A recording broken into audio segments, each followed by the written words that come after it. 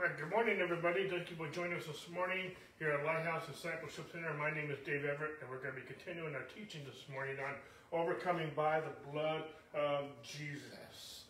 This is part 2. We'll have at least a part 3 next week. I'm not sure if I'll do 4 parts of this or not.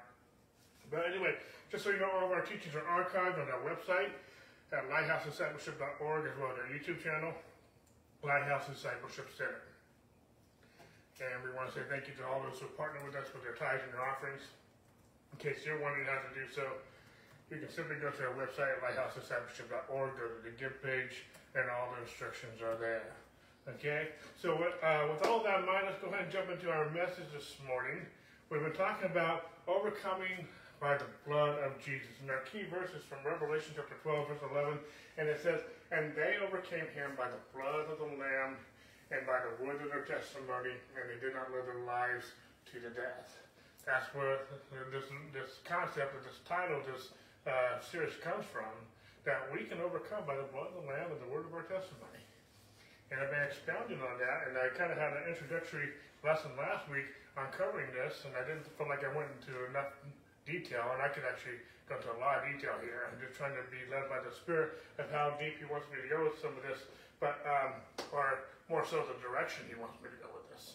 But the context of this verse is talking about how Satan knows that his time is short.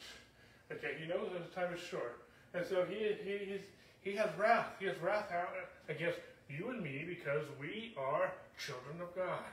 We are born again. And he has wrath on us, the people of God, and the world for that matter, but He already got them.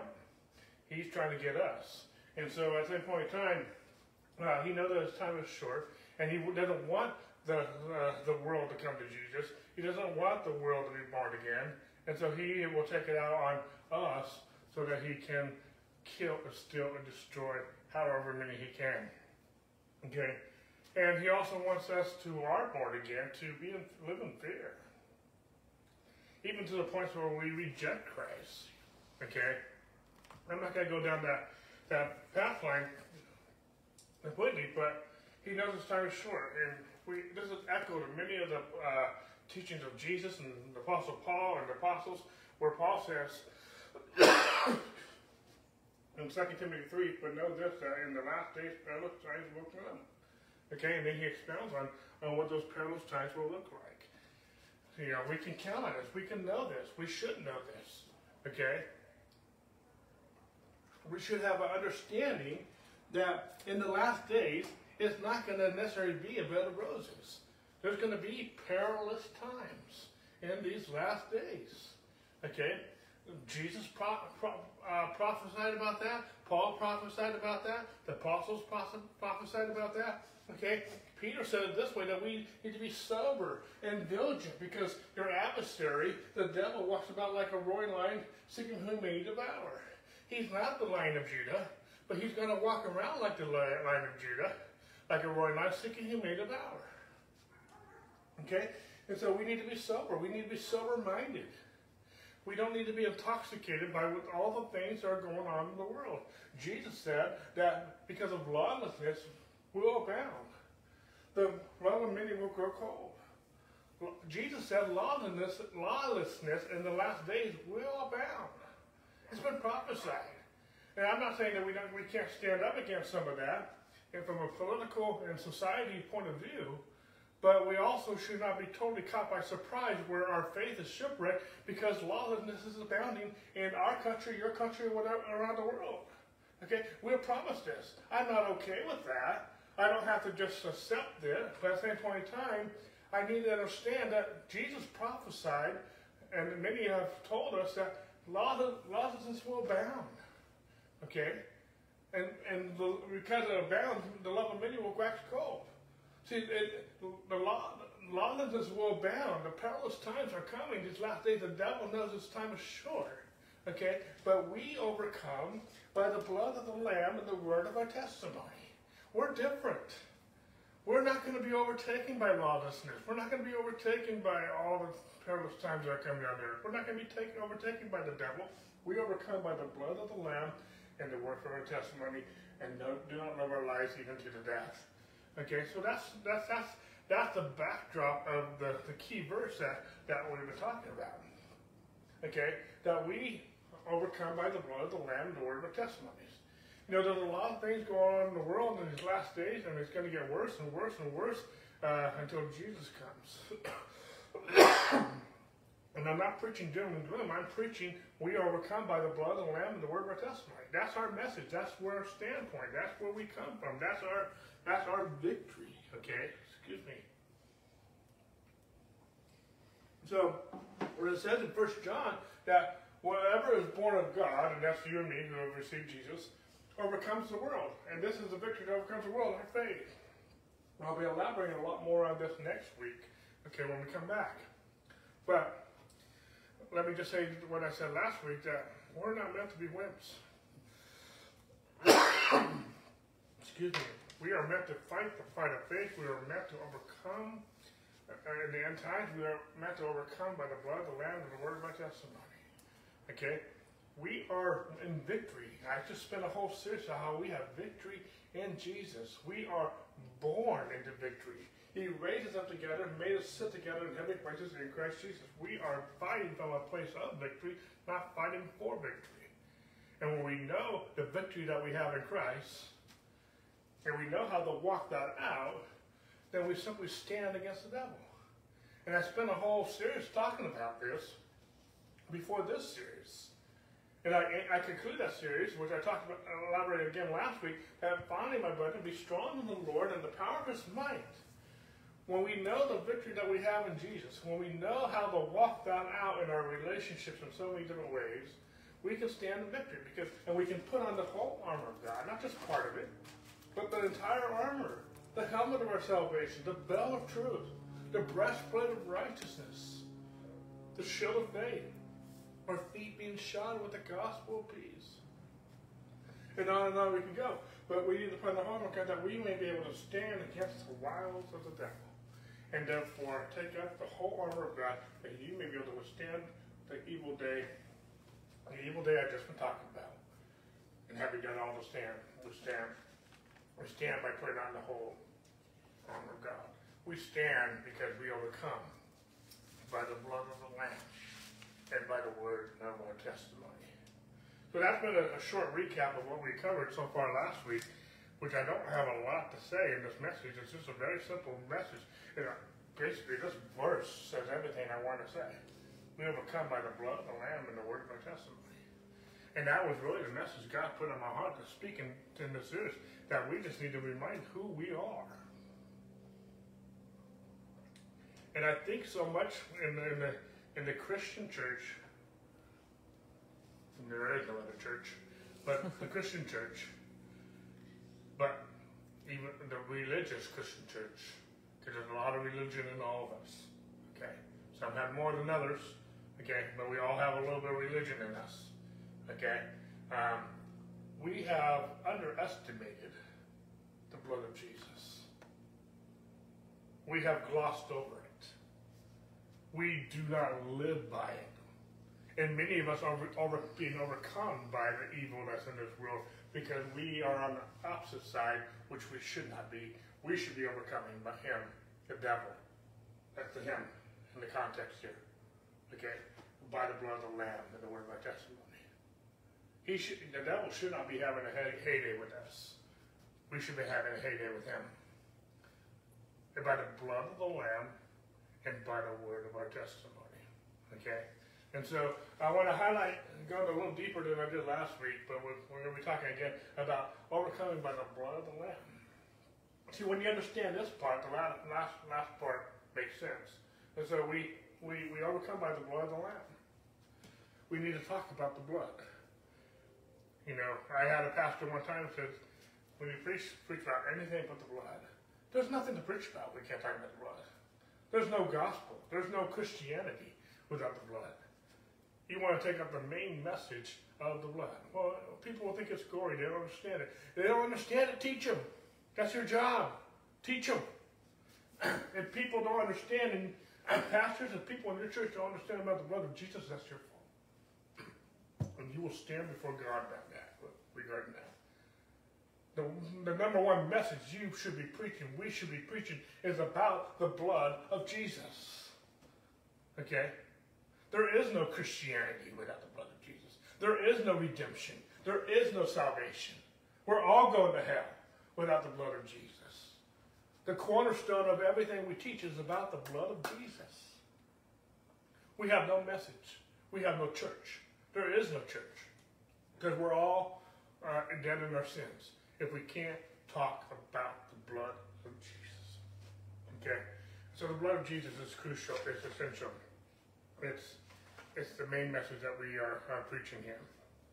Now, every time I was thinking and praying about this passage of Scripture, that we overcome by the blood of the Lamb and the word of our testimony. But specifically, we overcome by the blood of the Lamb. Every time I read that, think about that, ponder that, have been praying about that, this verse also keeps popping in my mind from Exodus. Now, the blood will be a sign for you on the houses where you are. And when I see the blood, I will pass over you, and the plague shall not be on you, destroy you when I strike the land of Egypt. What are we talking about here? What's the scene? What's the backdrop? This is the Exodus. This is the first Passover. The first Passover that points to Christ. When Israel was being set free from Egypt to go into the Promised Land, the very last plague was the death of the firstborn. And the death of the firstborn was going to hit Egypt. It was also going to hit Goshen in Israel. Unless they obeyed the ordinances of the Passover. And part of that, and one of the main components of that, was the death of the lamb and the blood of the lamb being placed on their doorposts. And God said, when I see the blood, the death angel will pass over. There won't be a death of the firstborn in your home when I see the blood. Why? This all points to Christ. Christ is the firstborn of many brethren. And if Christ is the firstborn and there's already been a death in our house, the house of God, the firstborn of many brethren, there won't be a death in our house. Why? Because the firstborn has already died. The evidence is the blood. The evidence is the blood. There's already been a death in the house. There's already been a death of the firstborn. Jesus was our testator. He died so that we can live. Okay? This is all an allegory of the true Passover lamb, Jesus Christ, our Redeemer. The lamb that was slain before the foundation of the world. So are you following me so far? Okay? Jesus illustrated this again on the last Passover when he said, this is the blood of my covenant. Why is it the Last Supper? Excuse me, some people think it's the Last Supper because of the Last Supper before Jesus went to the cross. No, that's not it. It's the Last Supper. It's the last Passover because the first Passover happened here.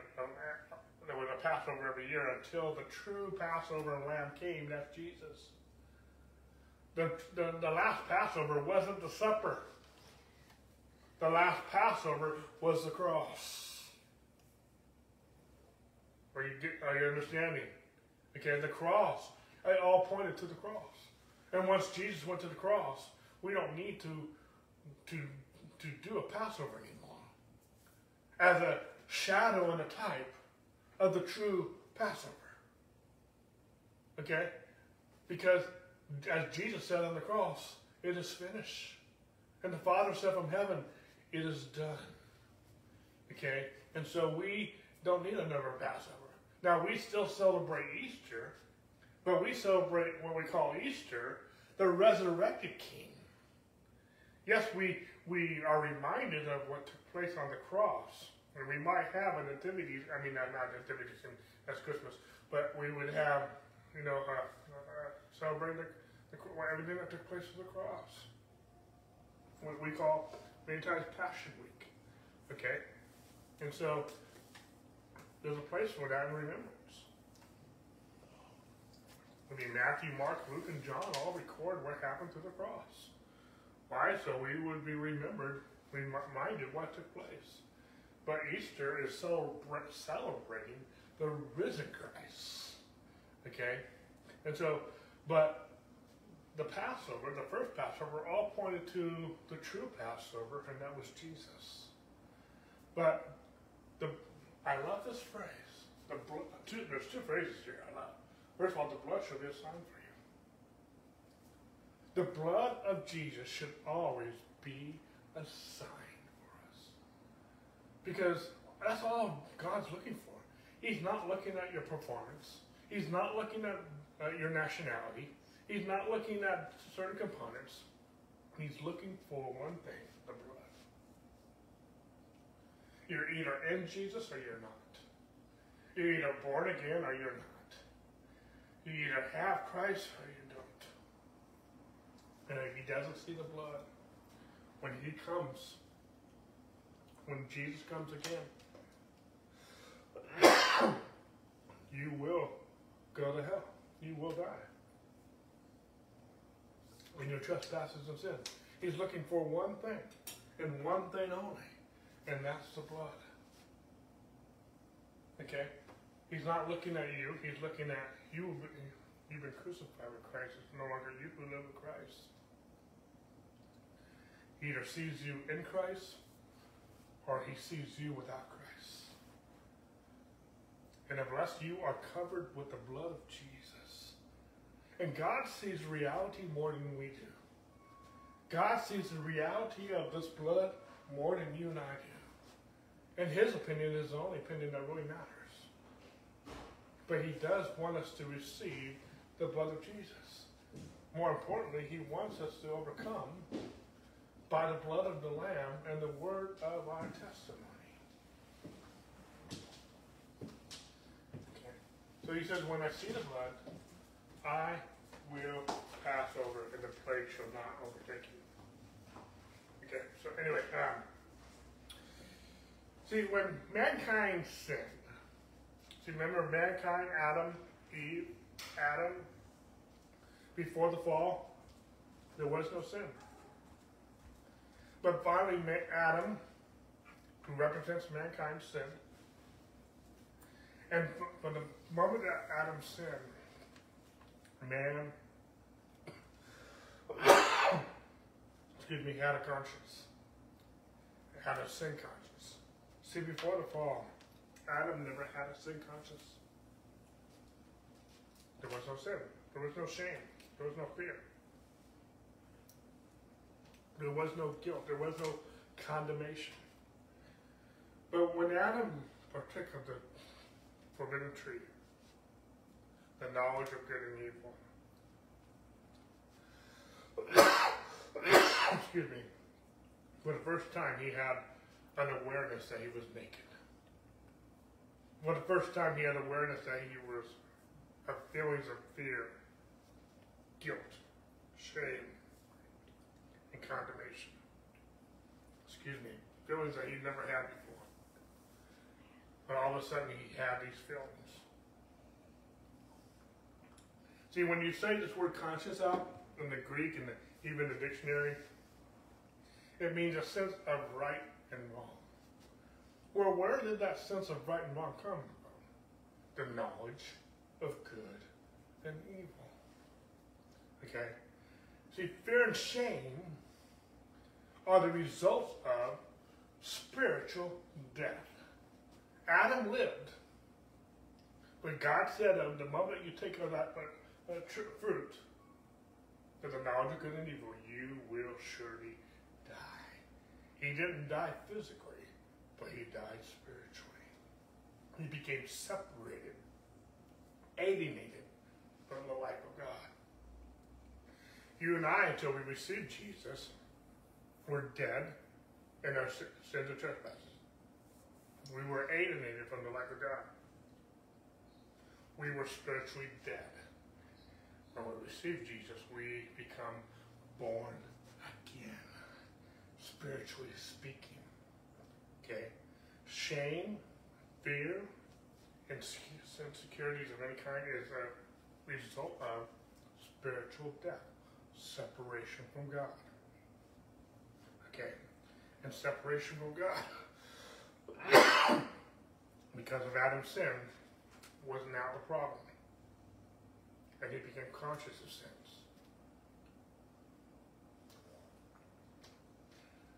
It's all the results of the physical results of the death separation he had because of his sin. Okay, I'm going somewhere with this. Okay. But even so, Adam, who had no conscience of sin, no fear, no shame, no even revelation that he was naked. There was no shame before. And it goes deeper than that, but I just want to go there now. Okay. Because Adam did what he did, man was dead. Adam was dead spiritually, alienated from the life of God. And mankind has been dead from Adam until Jesus. Praise God for the blood of Jesus. See, I repeat this cough. But the purpose of redemption, to the blood of Jesus was to restore mankind to the state of fellowship that existed before the fall. Adam was in a perfect relationship with God. He sinned. He lost that relationship. He was ousted from the garden. But Jesus restored it back as if the fall never took place. The blood of Jesus made that possible. The purpose of redemption was to restore mankind to the state of fellowship that existed before. The purpose of redemption is not going to heaven and avoiding hell.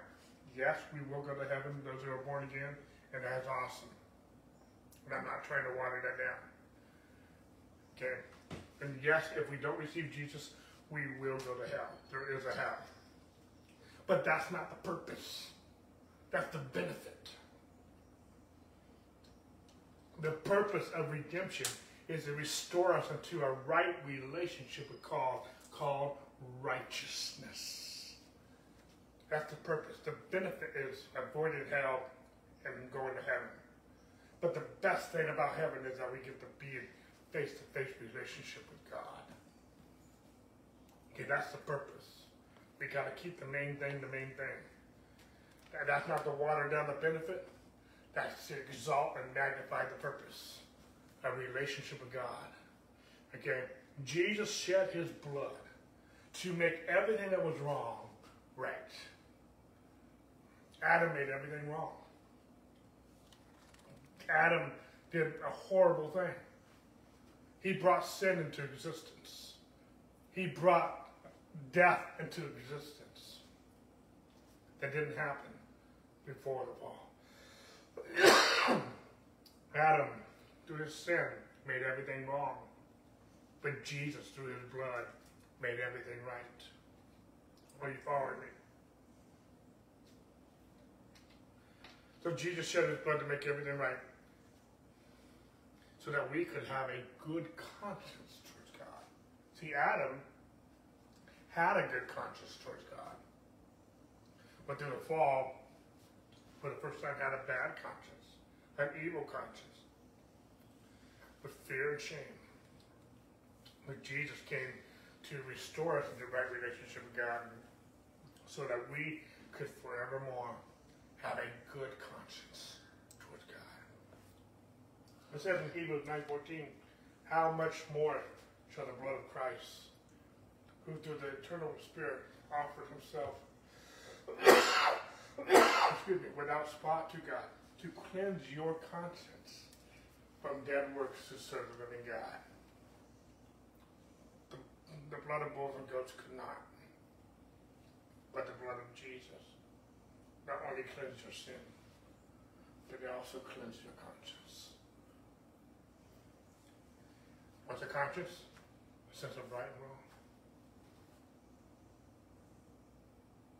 Adam, because of his sin, had fear, shame, guilt, condemnation, all results of a dead relationship with God. Jesus came to restore that. So we have a clean, clear conscience. It says in Isaiah 1:18, I'm going to read from the NIV, it says, "Come now, let us reason, settle the matter." This is God talking. It says the Lord, though your sins were like scarlet, they shall be as white as snow. Though they are red as crimson, they shall be like wool. This is a messianic prophecy. This is before the cross. How much more is it now where the cross has taken place because of the blood of Jesus? Jesus, although our sins were as red as scarlet, they are as white as snow. They are as white as wool. Okay? If you're born again, Jesus purged you from all your sins. But he also purged you from a sin conscience. Okay? And because he purged your sins and he purged your conscience, remembrance of them, there's no peeking. You don't need to go peeking at what you were. You're not that anymore. Church, one drop of the blood of Jesus is more powerful than all the sins of the world put together. One drop of the blood of Jesus is more powerful than all of the sins of the world put together. I know what you've done is wrong. I know what so-and-so did was wrong. But the blood of Jesus is greater. I'm not minimizing sin. I'm magnifying the blood of Jesus. I'm exalting the blood of Jesus. I'm not minimizing sin. Sin is stupid. Sin is horrible. Sin will take you further than you want to go. It will cost you more than you want to spend. Sin will kill you, destroy you. But the blood of Jesus is greater. Never underestimate the power of the blood of Jesus. Nothing compares to this power. Nothing compares to the power. No, there's no sin. There's no sin in all the sins of the world put together. There's not even the most wicked sin that really just gets under your religious skin that the blood of Jesus cannot redeem you from. I'm not here to minimize sin. I'm here to exalt the blood of Jesus. And because of the blood of Jesus, God can say through words like Jeremiah, "For I know the thoughts that I think towards you," said God, your Lord. Thoughts of peace and not of evil, to give you an expected end. It doesn't matter what anyone else thinks.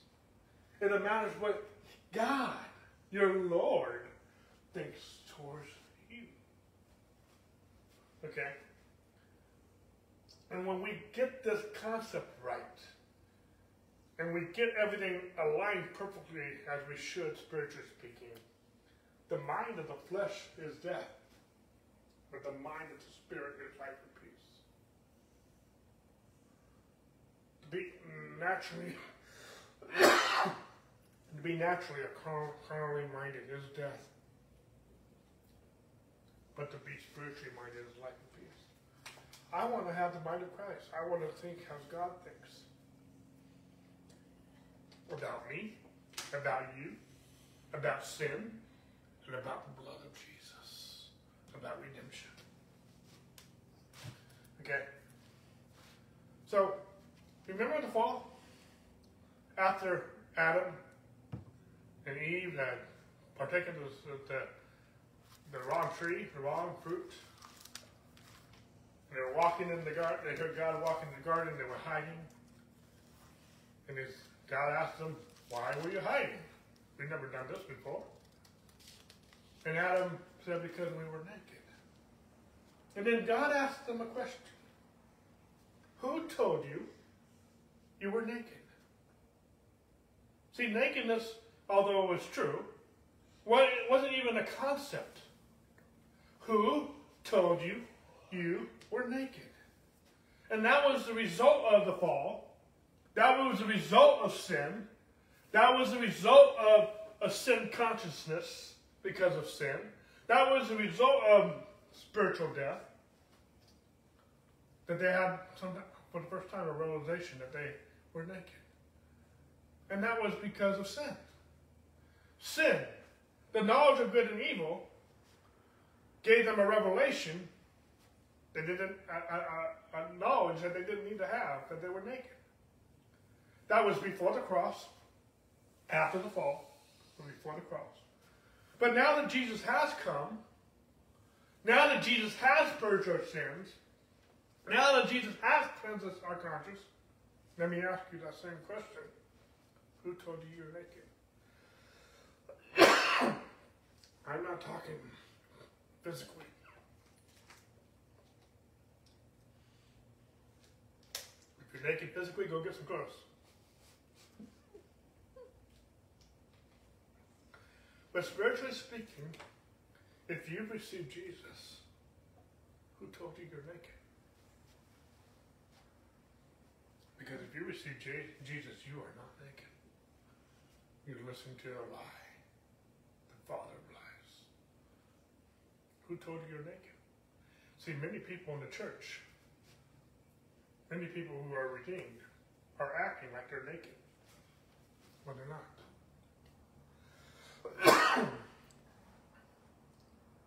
I want them to sink in for a moment. Because, like Job, we put on righteousness and are clothed in it. We're clothed in righteousness. As David said in Psalms, let your priest be clothed with righteousness. Excuse me. It says in the book of Revelation, when the prophecy of John, that the bride of Christ is arrayed with fine linen.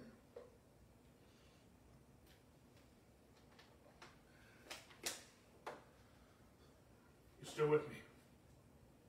I rebuke this cough, and I'm going to keep preaching. We're clothed with righteousness. If you receive Jesus, you are not naked spiritually. You are clothed with the righteousness of God. And we overcome by the blood of the Lamb, the word of our testimony. I am the righteousness of God. I am clothed with this righteousness. I've done some stupid stuff. I've made some stupid decisions. But I have been born again. I have received Jesus. And even though, and he says, according to Isaiah 61, verse 7, instead of shame, he'd give me double honor. I was naked. I was without Christ. I was dead. But now I'm alive and I'm clothed with his righteousness. That's my breastplate.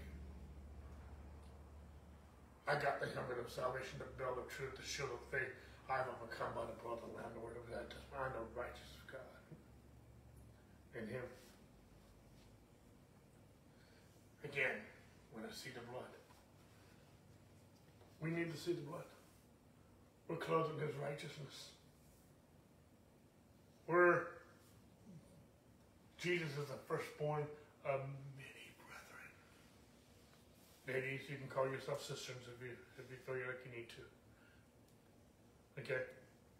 See, we, church, we need to stand on the efficacy of the powerful, redemptive blood of Jesus. I want to say that again. We need to stand on the efficacy of the powerful, redemptive blood of Jesus. That is how we stand with the full armor of God. Because there's already been a death in the house, and it's a sign unto us that God the death angel will pass this house because God has seen the blood. Who told you you were naked? Who told you were naked? If you received Jesus, who said that you're still naked?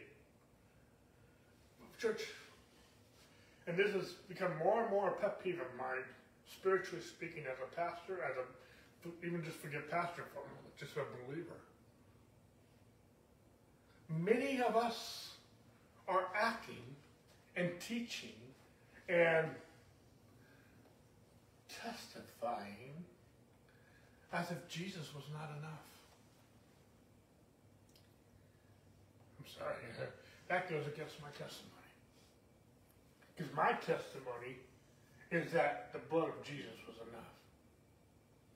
But many of us are acting, teaching, preaching, condemning, and I can keep going, as if the blood of Jesus is not enough. And when that comes across in many ways, shapes, and forms, I hate that.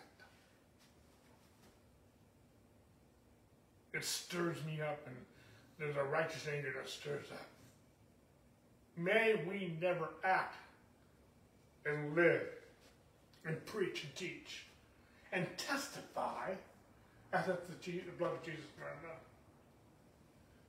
Would God send Jesus to bear our sins? To become sin itself? And then to judge Jesus without any mercy for our sins? If his sacrifice wasn't enough. I want to say that again. Would God send Jesus to bear our sins, to become sin itself, to judge Jesus without any mercy for our sins, if the blood of Jesus wasn't enough? Yet many people act, teach, and testify as if it wasn't enough.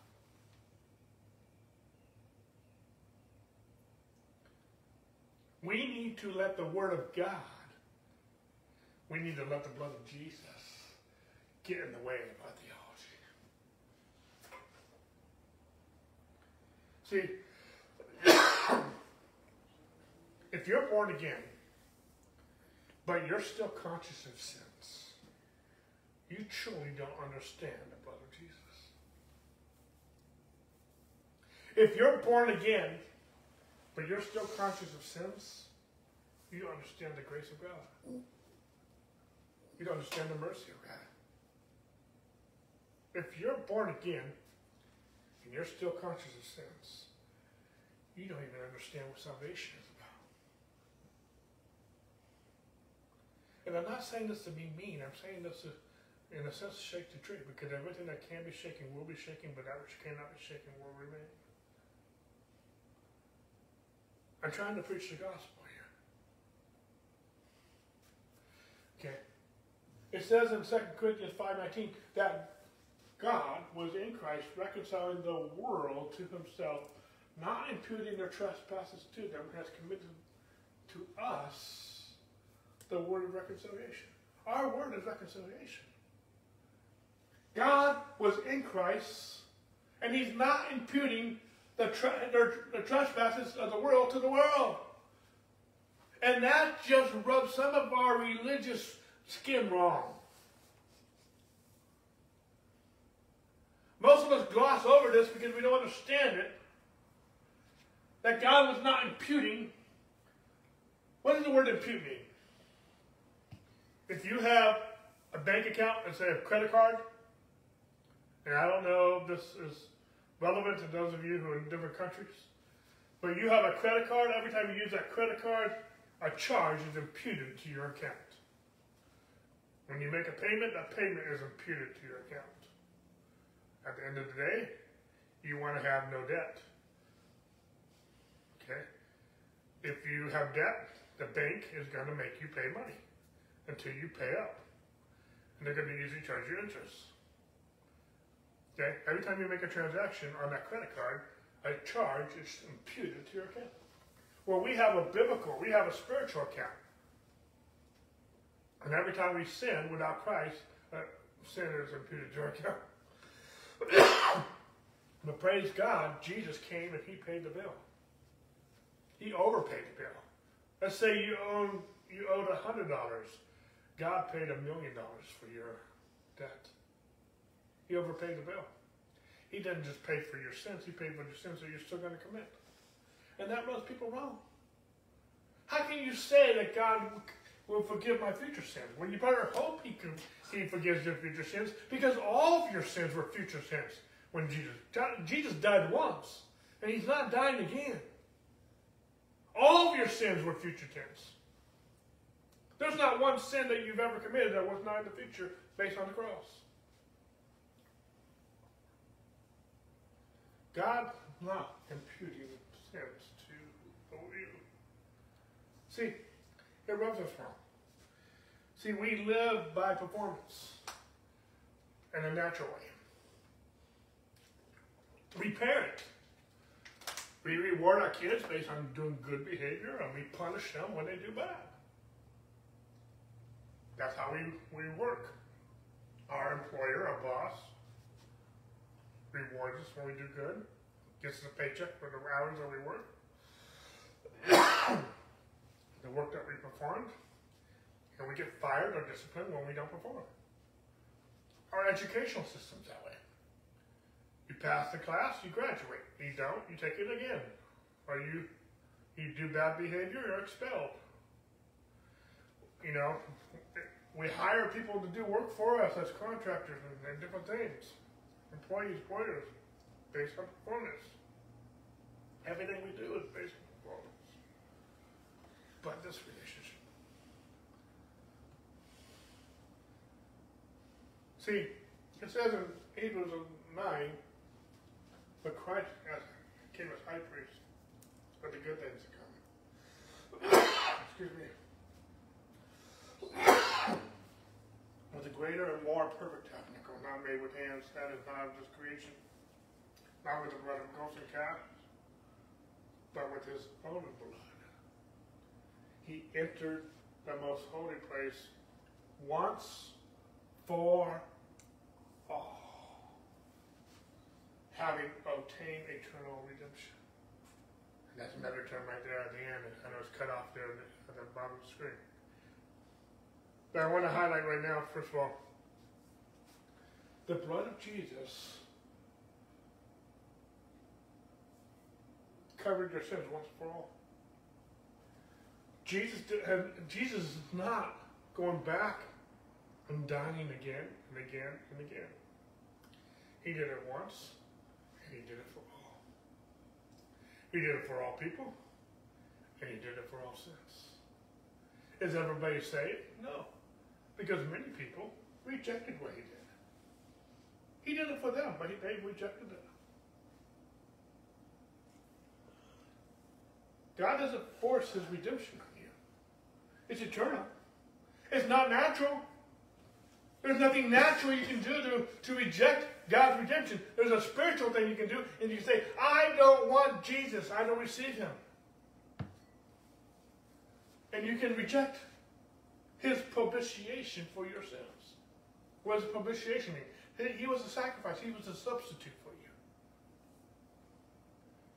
And your redemption is eternal. I can't take it away from you. You can't take it away. You can reject it or you can accept it. Okay? But was Jesus enough or not? Some of you think, well, this is great, Pastor Dave, but that's not enough.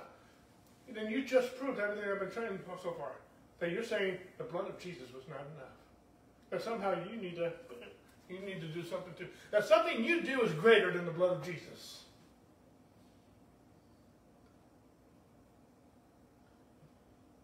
That's the spirit of Antichrist.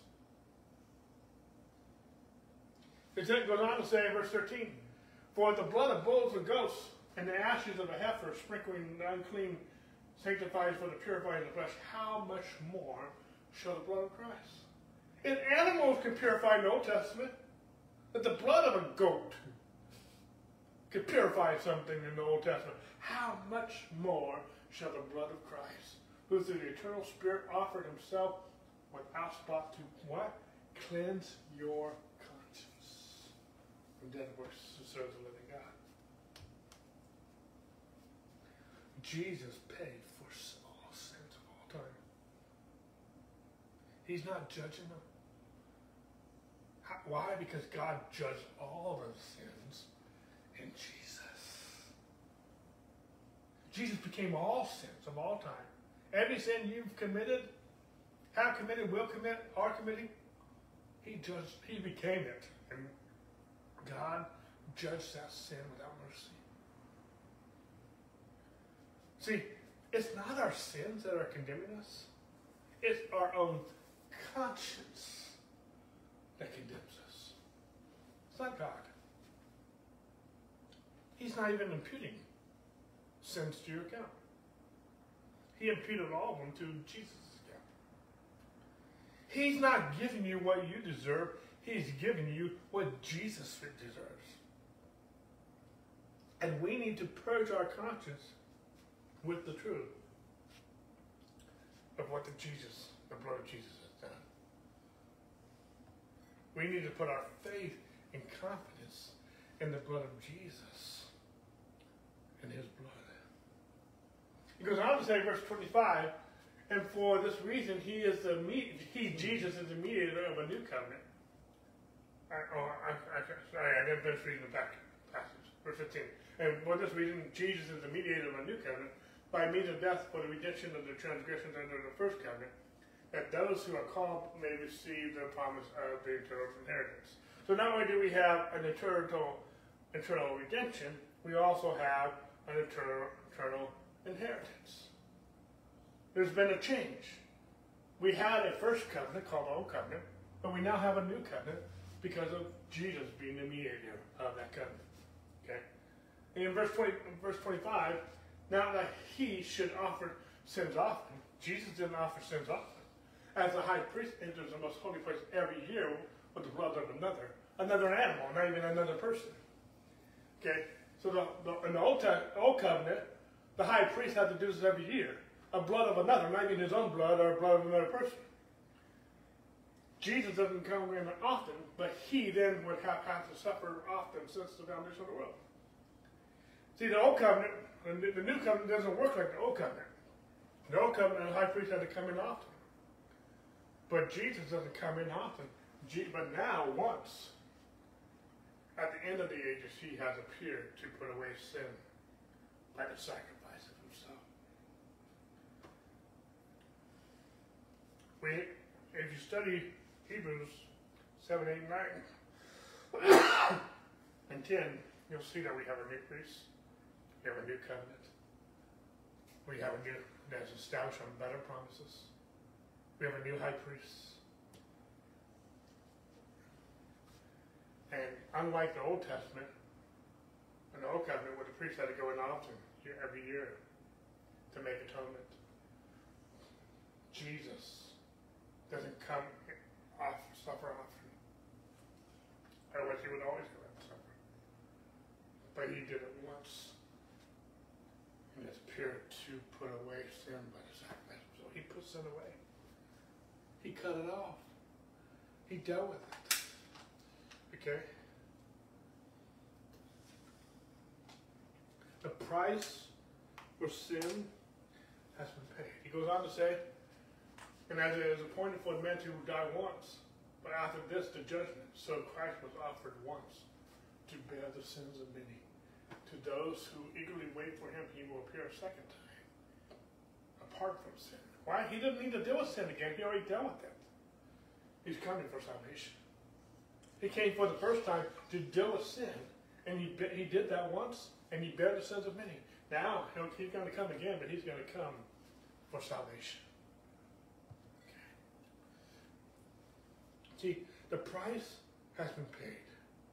We have an eternal redemption, and we also have an eternal inheritance in Jesus. And because we have this eternal redemption and eternal inheritance, we need to see ourselves the way God sees us. Church, we need to see ourselves the way God sees us, not the way religion sees us. We need to see ourselves as God sees us. We need to see ourselves born again of the incorruptible seed of Christ. That seed is incorruptible. Okay, we need to see ourselves born of that seed. We need to see ourselves that if anyone is in Christ, he is a new creation. All things have passed away. All things have become new. And when we see ourselves the way God sees us, we are worshiping him in spirit and in truth. Okay. See, again, in Hebrews 10:10, but that by thy will we have been sanctified through the offering of the body of Christ once and for all. He goes on to say, and every priest stands ministering daily and offering repeatedly the same sacrifices which can never take away sins. But this man, this Jesus, after he offered one sacrifice for sinners, sat down. Why? Because the job's done at the right hand of God. He goes on to say, for by one offering, he has perfected forever those who are being sanctified. We overcome by the blood of the Lamb. See, even going back here real quick. Now, the blood shall be a sign for you on the houses where you are, and when I see the blood, I will pass over. Even in the first Passover, Old Testament, that is an allegory of the final Passover, the true Passover. See, even here, in the Old Covenant, Israel was not delivered because they were Israelites. They weren't saved because they were Israelites. They weren't saved because of good behavior. They were saved because of one thing and one thing only. The blood. One thing saved them. They were saved by the blood of the Lamb. That pointed to the true Lamb that was slain before the foundation of the world. This Lamb that John the Baptist speaks of, behold the Lamb of God who takes away the sin of the world. This Lamb of God that Paul writes and says, in him we have redemption through his blood, the forgiveness of our sins according to the riches of his grace. This Lamb that Peter says, no, you were not redeemed with corruptible things like silver or gold from your aimless conduct received by tradition from your fathers, but with the precious blood of Jesus Christ, as a lamb without blemish and without spot. The same Lamb that Paul echoes in Colossians, in whom we have redemption through his blood, the forgiveness of sins. Our salvation, our redemption, is based on one thing and one thing alone, and that is the blood of Jesus. Not anything else. Everything else is either a byproduct or a substitute for Christ. We're trying to earn something that we can't earn, and we're because the word anti-Christo means instead of or against Christ, so we're trying to do something instead of receiving Jesus. That's antichrist. That's religion.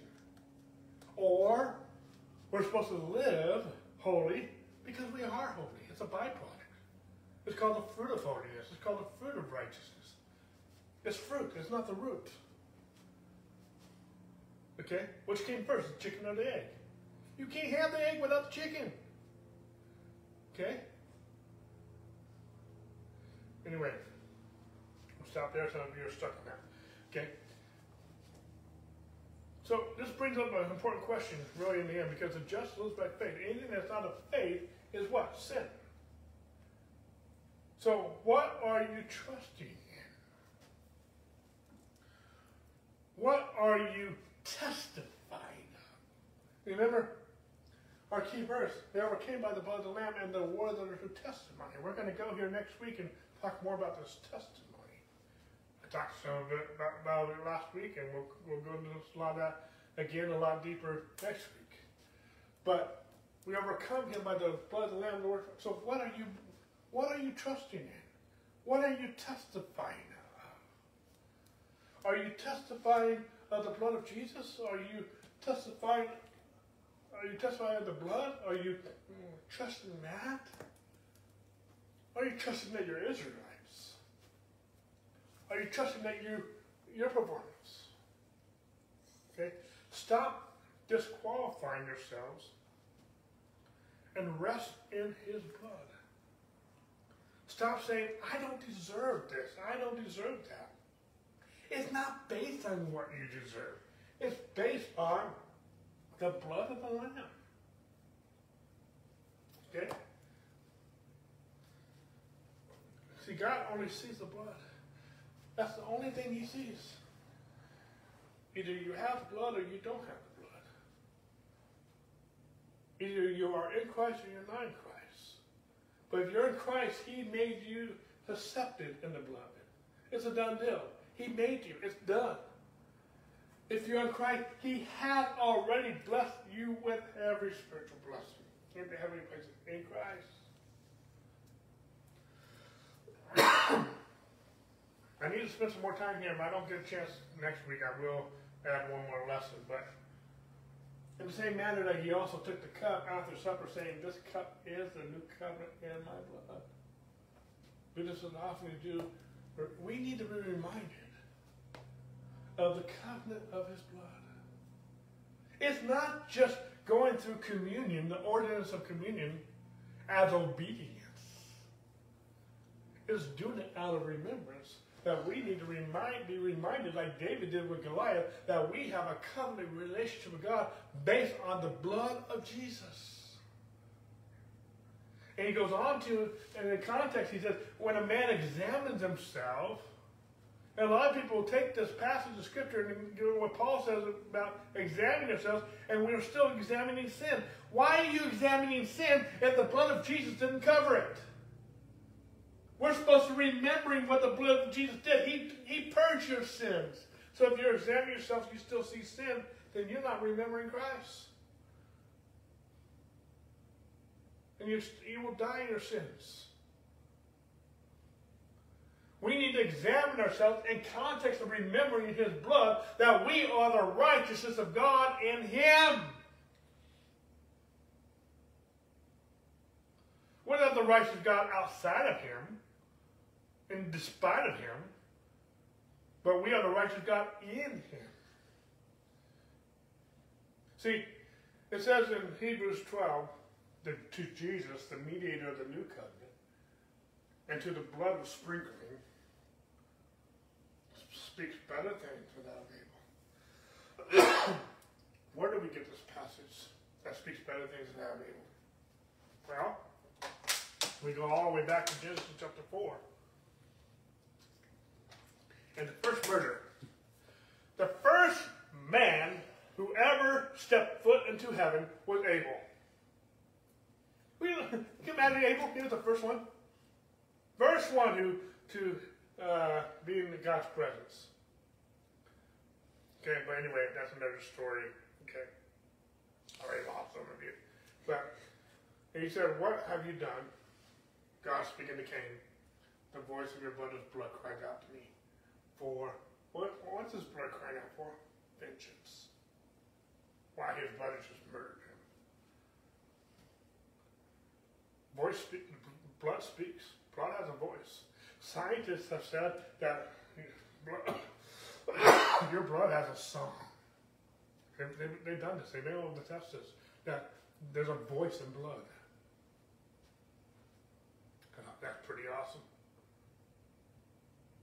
But the blood of Jesus speaks better things than the blood of Abel.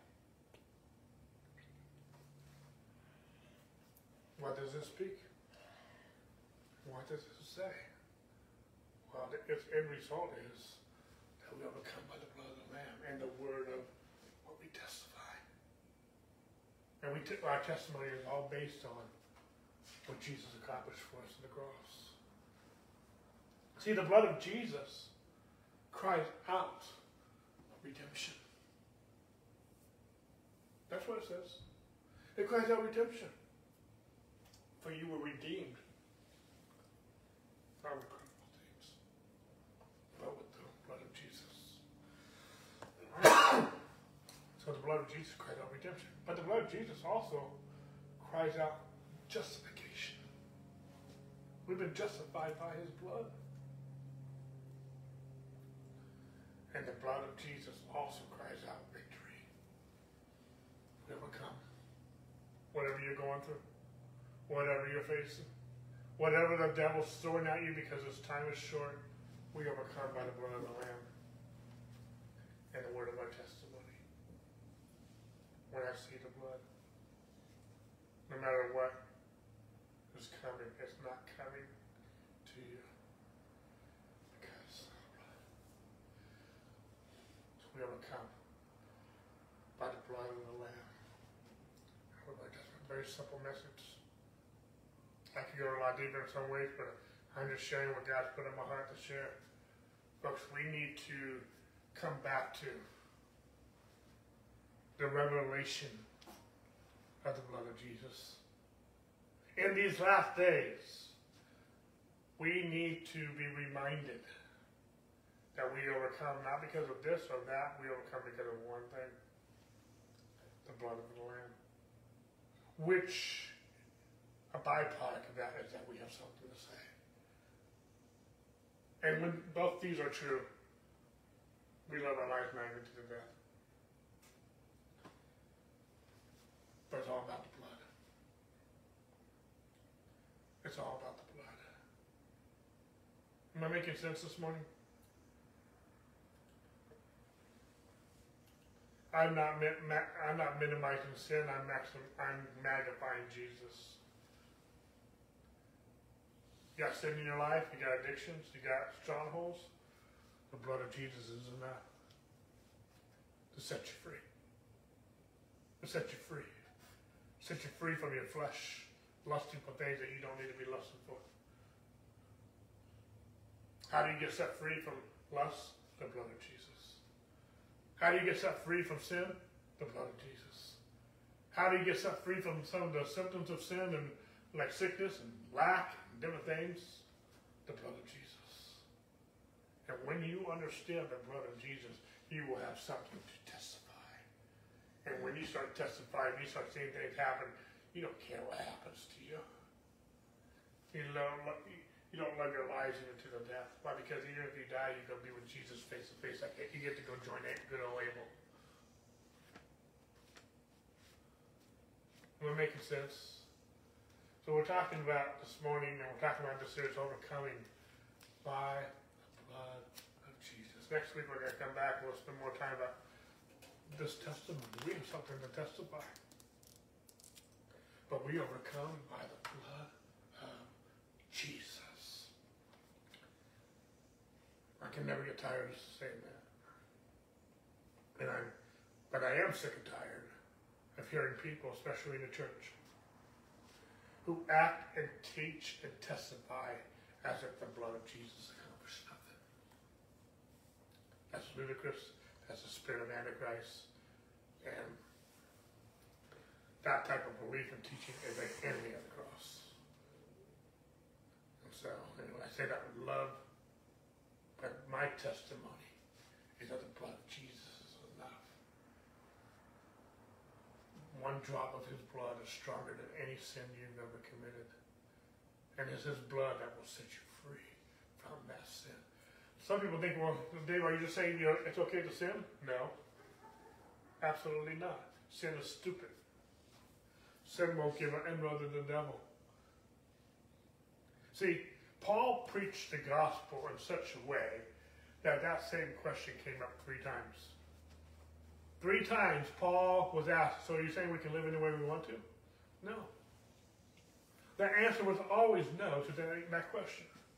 But the fact was that Paul preached the gospel in such a way that that question kept coming up. So if you're preaching the gospel and that question doesn't come up, you're not preaching the gospel the way Paul does. Paul was not preaching it's okay to live any way you want to. I'm not preaching you can live any way you want to. But if that question doesn't come up in the way that you preach the gospel, you're not preaching the gospel the way Paul preached it. That makes sense? If you should preach the gospel in such a way that that question is going to come up, the answer to that question is always no. But you should preach the gospel in such a way that that question will automatically come up all the time. And people bring that question to me all the time. So you're saying you can live any way you want to? Thank you for affirming that I just preached the gospel the way Paul did. My answer is no, and it will always be no. But you just affirmed that I preached the gospel the way Paul did because you asked the same question that people asked Paul more than once. So when you preach the gospel in such a way, people are going to think that you can live any way you want to. The answer to that is no. But that question should be coming up. If it doesn't come up, then we have not preached the gospel of Christ. That makes sense. Amen and amen. Well, have a great week. We'll talk to you next week. God bless.